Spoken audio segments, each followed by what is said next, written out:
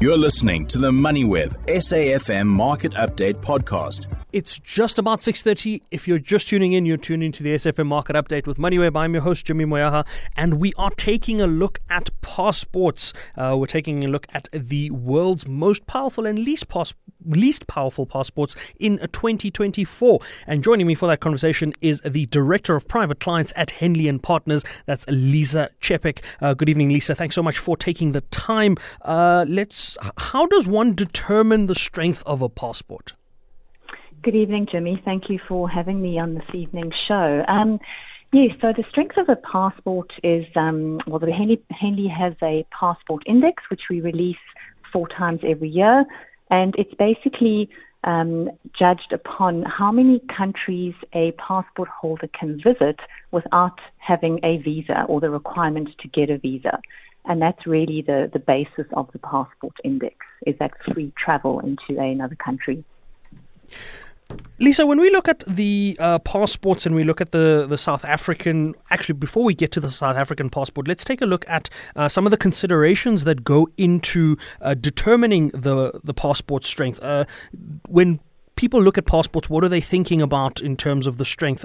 Things like travel freedom and economic performance of a country. What goes into all of that? Absolutely, Jimmy. So the passport strength is certainly something to take into consideration, especially for frequent travellers for business and or leisure purposes. It's much easier to travel on a whim without having to go through the process of getting a visa. So it certainly is a consideration for those that do travel internationally on a regular basis, of course. Yeah, and it just gives you the optionality of entering into a country and without having to go through the administrative process. Lisa, so let's look at the passport index that Henley put together. There were some really big movers on that list. Who were some of the biggest gainers and some of the biggest losers? But also, why were some countries moving up or down faster than other countries? So Japan and Singapore have always, sort of for the last 5 years, traditionally held the top position in terms of the strongest passports.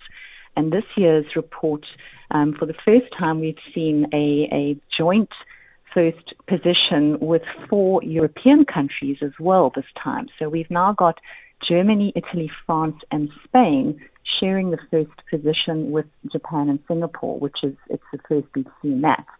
As far as one of the fastest climbers go, Jimmy, you're looking at the UAE. Is actually the fastest climbing passport.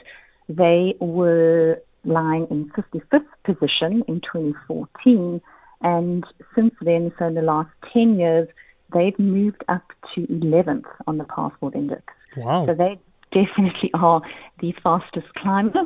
The ones that haven't performed very well, you mentioned the South African passport. So South Africa sits at 53rd on the Henley Passport Index at the moment. That we have access, South African passport holders have access to 108 countries, which sounds reasonable. However, it's not typically your Schengen countries and, UK where our travellers would typically visit.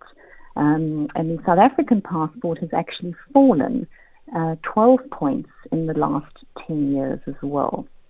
Interestingly, at the bottom of the list, we've got Afghanistan, Pakistan, Syria, and Iraq, and they only have access to 28 different countries visa-free.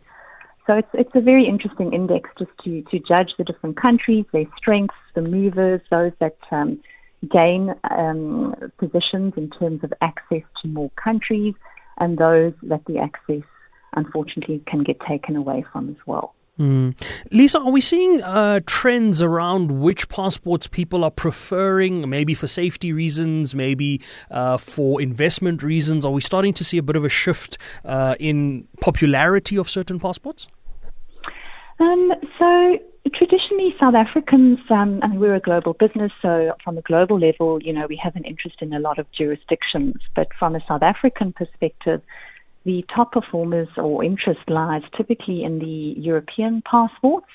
But that's looking more for a settlement option, like a Maltese passport, Alternatively, what a lot of South African clients are leaning towards as well is the Caribbean passport, so an Antigua or St. Kitts passport, which gives a lot more visa-free travel than what the South African passport allows. So those countries, for example, will allow visa-free access to the Schengen zone and the UK, which a lot of our clients are looking for.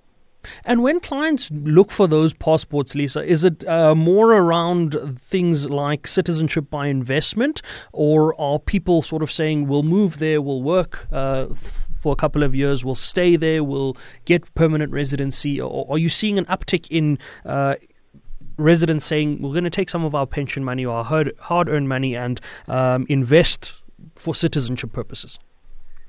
So Henley & Partners, Jimmy, specializes in the residence and citizenship by investment only. So our clients actually are not really leaving South Africa. Our clients are just getting passports as a plan B or / insurance policy purpose. So they aren't necessarily leaving the country. They are wanting that optionality, that plan B, just to hold in their back pocket as and should they potentially need it one day.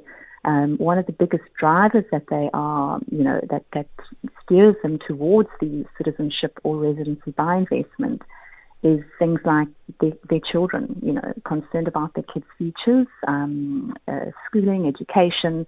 So just getting those options for their kids that should they want to leave or go and study abroad or work abroad, they have that access to go and do so.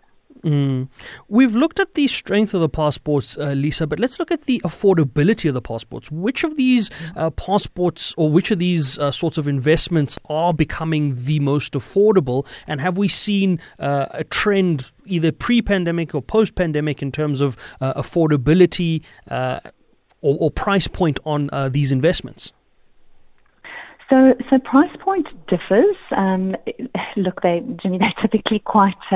It's for your high net worth, ultra high net worth individuals, really, because a starting point you're looking at about $100,000 USD, which is typically your Caribbean passport options, which come in a bit more cost effective. That's just the investment portion of the process. There's, of course, government fees and other fees involved on top of that. The European passports tend to be a little bit more costly than the Caribbean options. And when I say passport, I'm speaking quite broadly because there are residency programs as well that we work with that offers the investor access to a residency in, for example, Greece or Portugal. And those jurisdictions in particular, along with some others, allow citizenship after some time of holding the residency. So it's not only the passport really that our clients are looking for. Some are quite happy with just the residency component. So the right to have residency in a second country, to have the benefits that come with that alternative residency.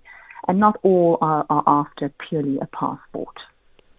Well, that's quite interesting. We'll keep an eye on those trends and see if South Africa can make up some ground. We'll leave the conversation there. Thanks so much, Lisa. That's Lisa Chepek, who is the Director for Private Clients at Henley & Partners, on the strength of passports, the most powerful passports in the world in 2024, and the fact that South Africa sits 53rd. You've been listening to another MoneyWeb SAFM Market Update podcast, uploaded weekdays at 7 p.m. For more MoneyWeb podcasts, go to moneyweb.co.za or the app and follow MoneyWeb News for daily updates.